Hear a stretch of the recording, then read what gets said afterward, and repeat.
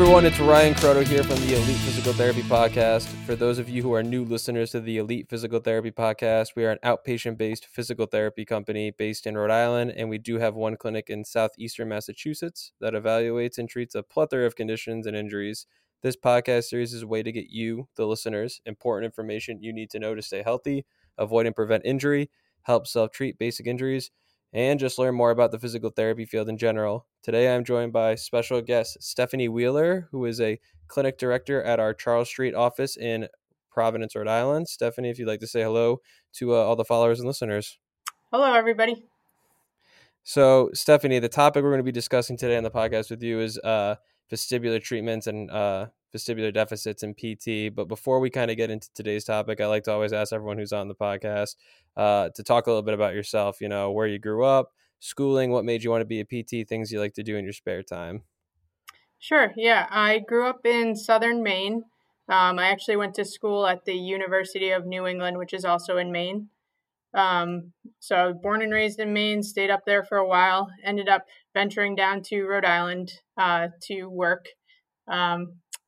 Decided to become a PT when I actually cut my hand carving a pumpkin. So I had to go to rehab for that. And then just kind of fell in love with the whole idea of it and being able to help people get back to doing what they love. Because I actually missed the beginning of a basketball season. So my PT that was helping me out got me back to getting the second half of the basketball season. So that was pretty cool. Gotcha. Awesome. And I, spare time there. I have two dogs, so they're like my kids, my fur babies there. I do a lot of outdoor time, so summertime is definitely my favorite season.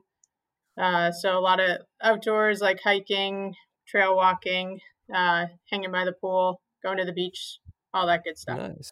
Yeah. Nice. Yeah. I love Maine. I used to go to Acadia all the time. I don't know how familiar you are, obviously, with, I'm sure you probably are from being from Maine, but Acadia, Bar Harbor, Sullivan, Maine area. I love it up there. Vacation state, right? That's what it's called. Oh yeah, vacation land for sure. Vacation land for sure. So delving into today's topic, vestibular treatment and vestibular deficits. I'd like to start off, Stephanie, by having you kind of just discuss, I guess, some basic general anatomy of the vestibular system, if you could, and just explain basic overall concepts of the vestibular system to patients or people listening who have either something going on in their vestibular system or just want to know more about it in general. Yeah, I like to really simplify things when I'm explaining the vestibular system because you can get really in depth and there's a ton of small structures in there. But if you really think about it as like a balance system, so we have our inner ear giving us feedback as to which way is up and which way is down.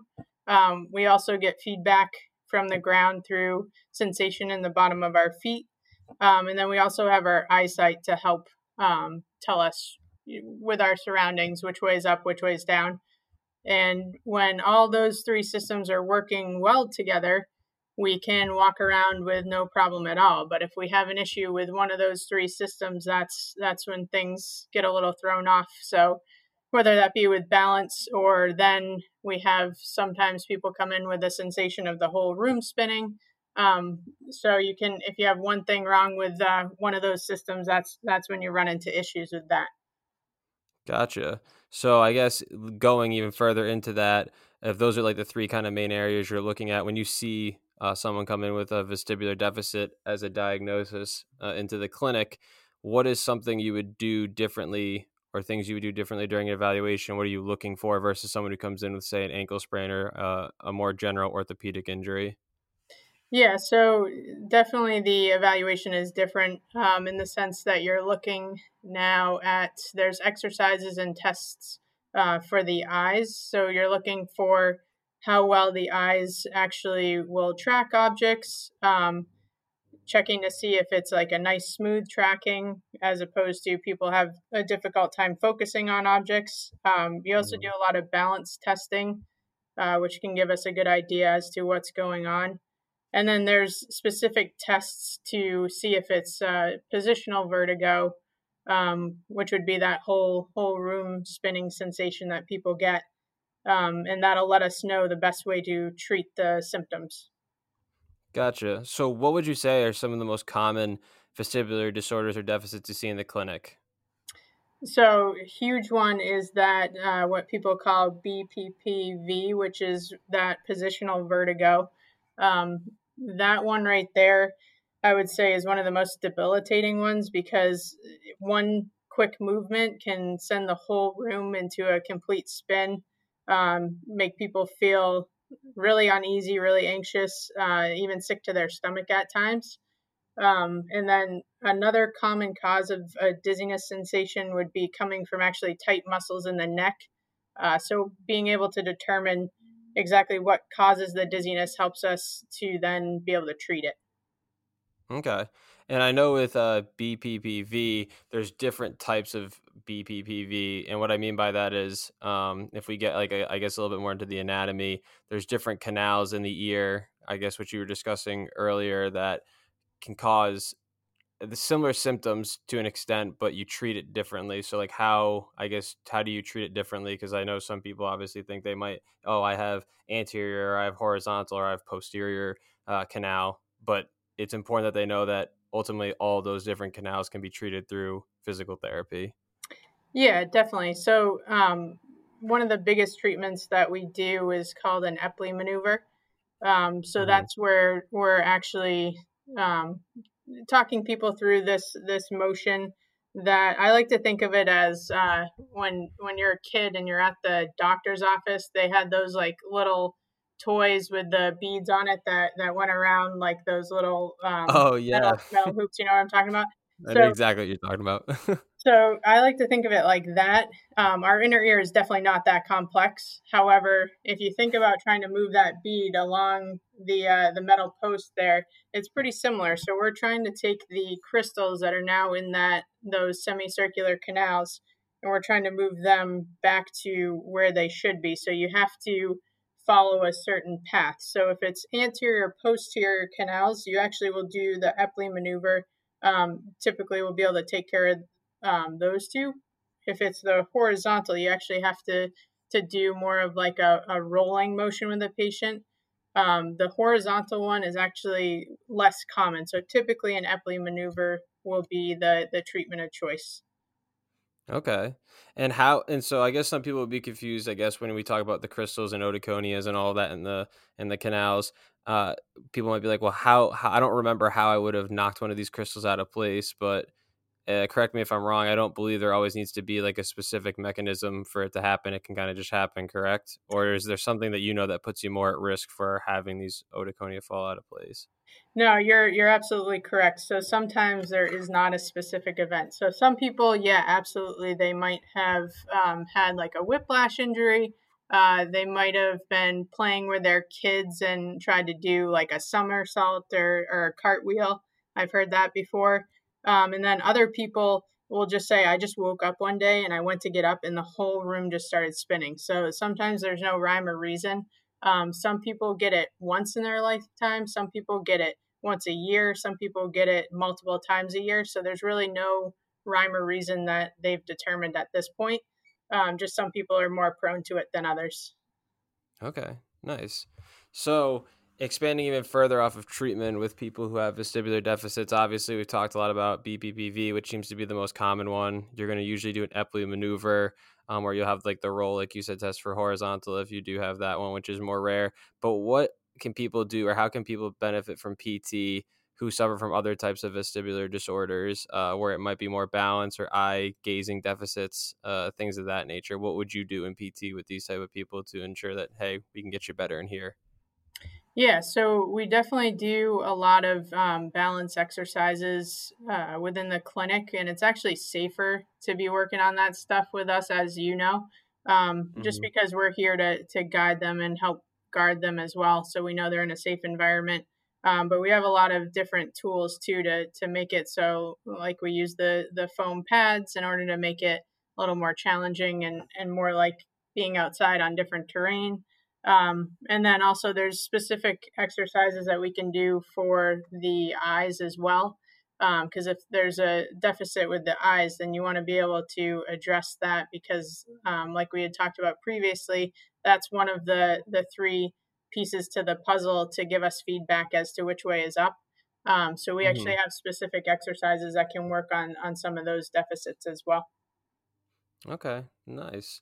And I think another common question, I guess I kind of forgot to ask this, but I feel like it's a pretty important question to a lot of people if they have more specifically BPPV is, you know, how long is it going to take to get better? Because usually those people are having pretty severe symptoms when they come in. Like you said, they can barely stand up or they're very nauseous all the time. So I guess how long does a treatment usually take? And how many sessions do you think it takes? I know obviously I understand it's going to vary, but just so people can understand that, sometimes it's actually quicker or it can be longer than what people would expect. Yeah, so honestly, I tell people to get in right away if they have positional vertigo because we can typically clear that up in like 1 to 3 visits. Hmm. So sometimes it takes multiple Epley maneuver attempts within the same session to really, we try to do it until they're pretty asymptomatic, if we can and if they can tolerate it. But yeah, typically the average I see people for maybe 1 to 3 visits and then they're feeling great. So that's why I just try to encourage people to get in, as soon as they can, because there's no need to be suffering through that if we can get you better pretty quickly. Hmm. Awesome, awesome. Now, more of a general question. Myself as a newer practicing therapist, is there vestibular specialties you can get in the physical therapy field, or is it more like you just take extracurricular or continuing ed type courses to learn more about it? Yeah, so unfortunately, right now there is no like specific certification, but I know that the APTA has been working on trying to get one set up. So hopefully, in the near future, there will be one for anybody that wants to pursue that.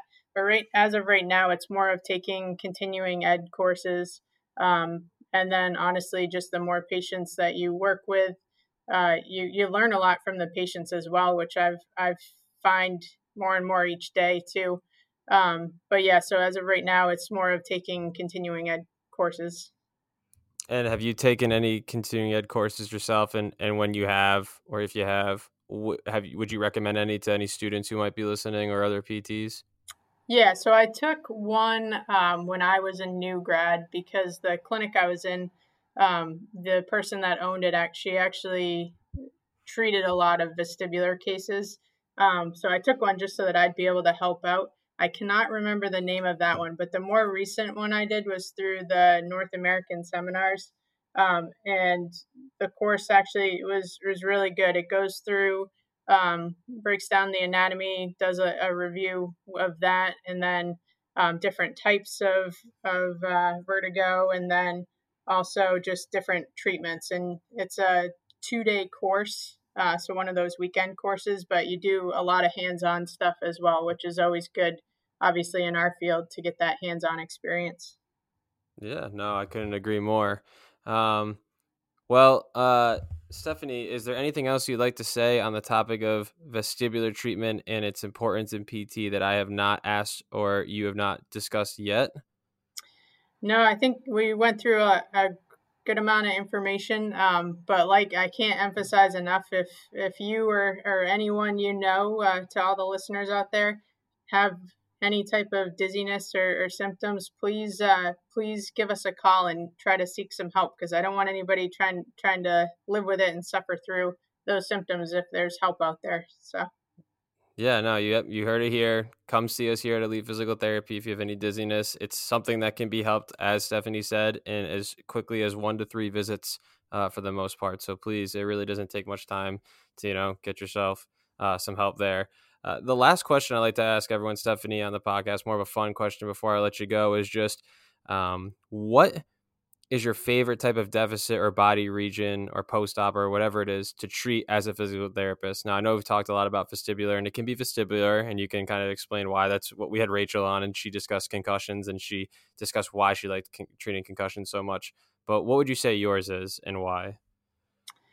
I mean, I do love treating vestibular cases, just because, like I said, we get people better pretty quickly, and honestly, people tend to feel really crummy and really anxious with it. And so we get them back to feeling pretty good, within like a week or two, which is pretty awesome and rewarding. And as far as like another body part, I would say uh, usually some lower extremity, so like knee or ankle for me is pretty cool. Just in the sense of typically, getting people back to more functional movements. Squatting, lunging, split squats. There's just so much you can do with that. So I think I just have a lot of fun with progressing people through that.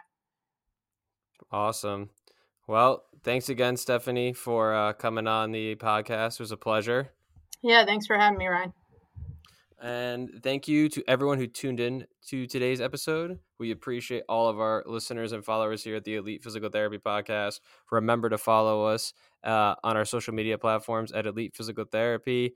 You can look us up on either Instagram or Facebook, or you can type in Elite Physical Therapy just into your regular Google search and find our website there. If you're having any aches or pains, having any dizziness, having any elective surgeries in the future, give us a call at our main number at 401-737-4581, or schedule an appointment online via our website at elitephysicaltherapy.com. And thanks for joining us. And I will see you guys again for another great episode next week.